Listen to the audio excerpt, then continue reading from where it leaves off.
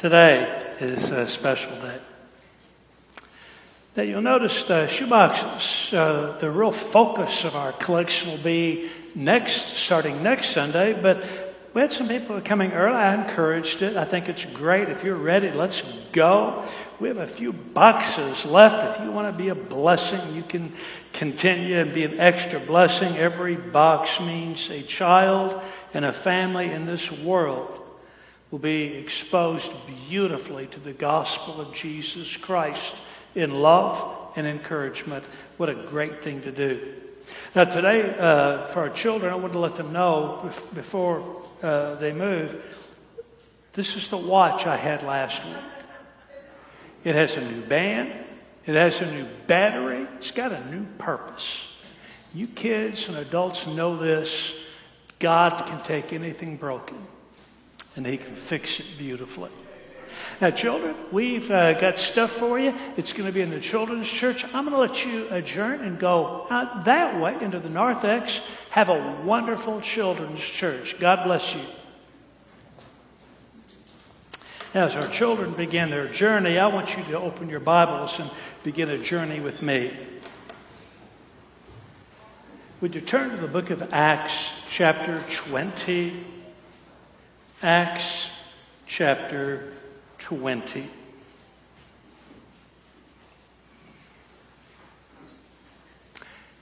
When you find that, turn to verse 17.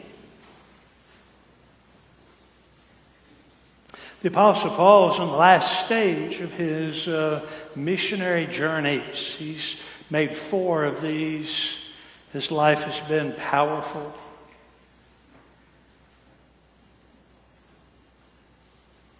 He's on the island of Miletus. Now from Miletus, he's sent to Ephesus and called the elders of the church to come to him.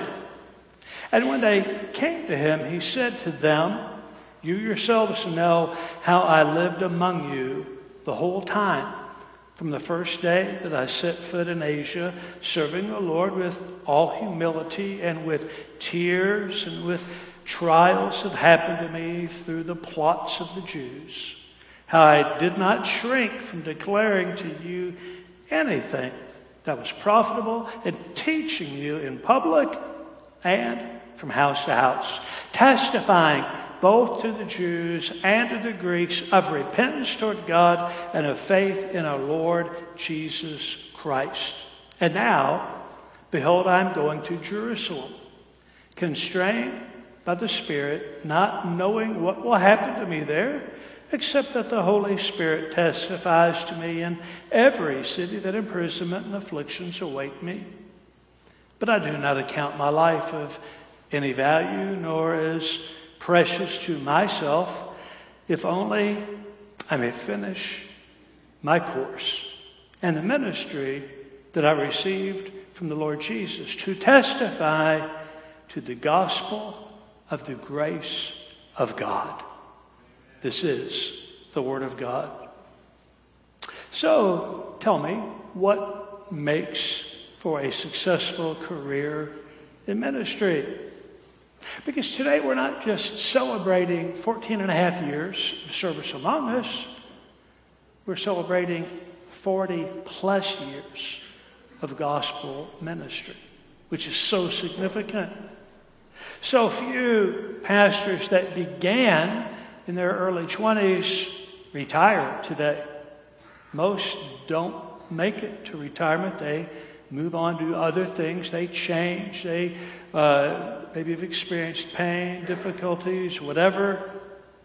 So to celebrate the conclusion of formal ministry is a powerful, meaningful thing.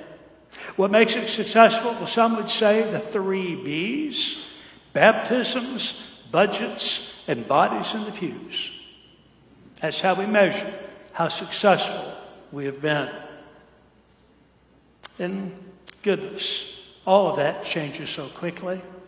Just introduce the word pandemic into the equation, and the 3 B's suddenly become very different than what they've been in the past. No, that's not really a legacy. A legacy is so much more. As the Apostle Paul shares with us. What makes the legacy of a strong finish of a meaningful ministry? Well, first, Paul makes it clear, live among the people. Live among the people. Walk among the people. For it is the people, the children of God, to whom we're called to minister. We're to be, as Jesus said in Revelation chapter 1, he walked among the golden lampstands. He walked among the churches. He calls his shepherds and under shepherds that we should all walk and live among the people. We could ask for a show of hands, but I don't want to call anybody out who has ever been in the building, in the facility, who's ever stopped at the office, who's ever been caught in the hallway and had Greg ask you, how are you doing, or how's the situation? Tell me how you are. And just listened. And you were blessed for that. How many of you have been in a Sunday school class and Greg popped his head in, said, how are you today? Anything I can do for you?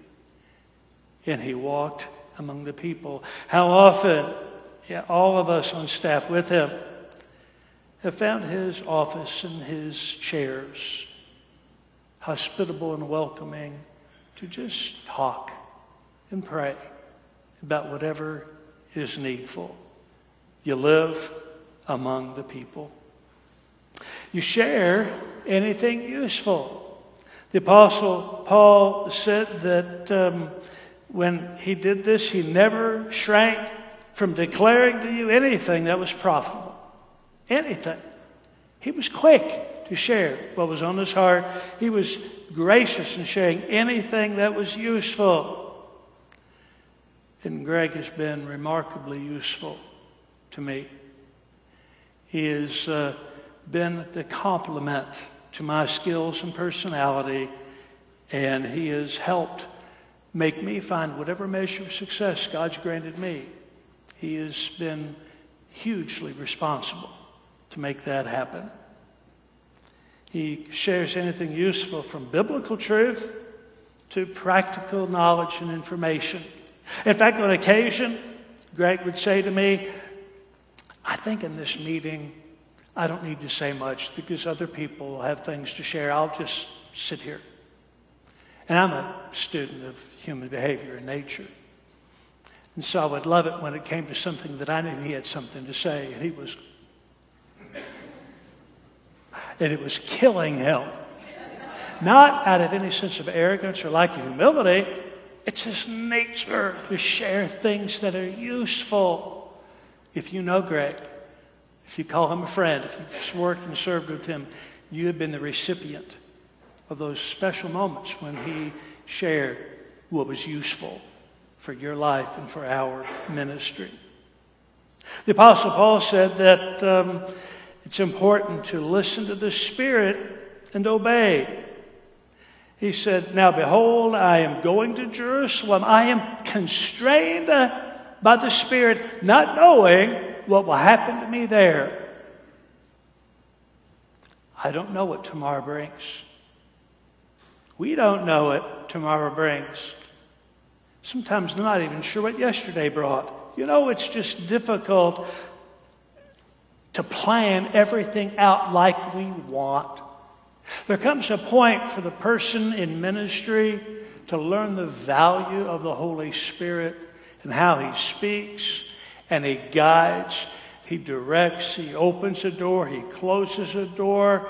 In the mystery of His workings, we are always right where we need to be, even though it makes no sense. In hindsight, it makes sense. There is a reason why ministry comes to an end in one location, because inevitably there is ministry somewhere else awaiting us. And it may be unique and astoundingly different in expectation, but I know my friend has been listening. He's been listening to the Spirit, and he has his whole life. That's why he's been in Florida. That's That's why he's been in South Carolina. That's why he's been in North Carolina.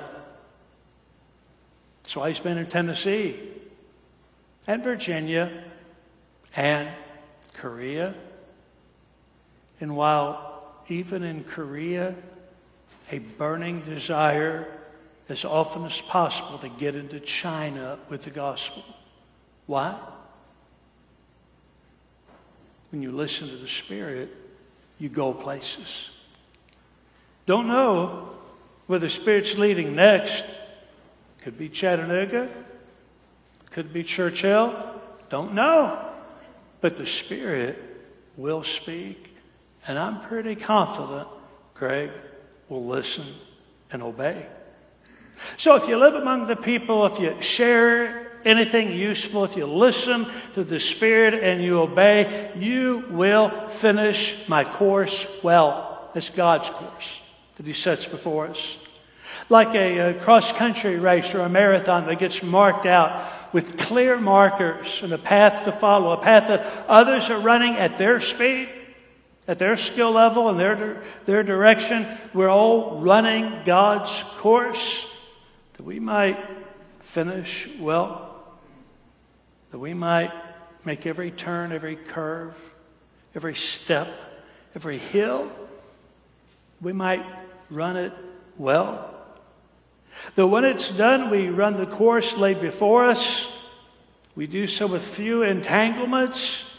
The Apostle Paul said, now listen, I don't add up my life as any great value to me personally, precious to me.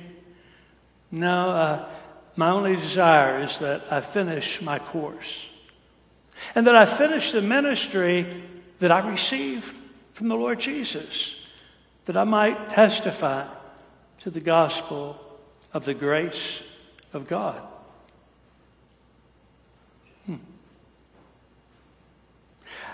That verse is written on a baseball in my office, Acts 20:24. It was written through a mutual acquaintance from a pitcher for the Cardinals named Adam Wainwright, their ace. He was mentoring a mutual friend of ours, and one year for Pastor Appreciation Month, he signed a baseball. And that was the verse he put on there. I thought, what on earth? A baseball pitcher? What is he doing? He's a profound Christian. That verse has stunned me, overwhelmed me, made me realize that God wants all of us to finish. Adam Wainwright is an old man now, and he is still pitching. As an old man, he's still pitching.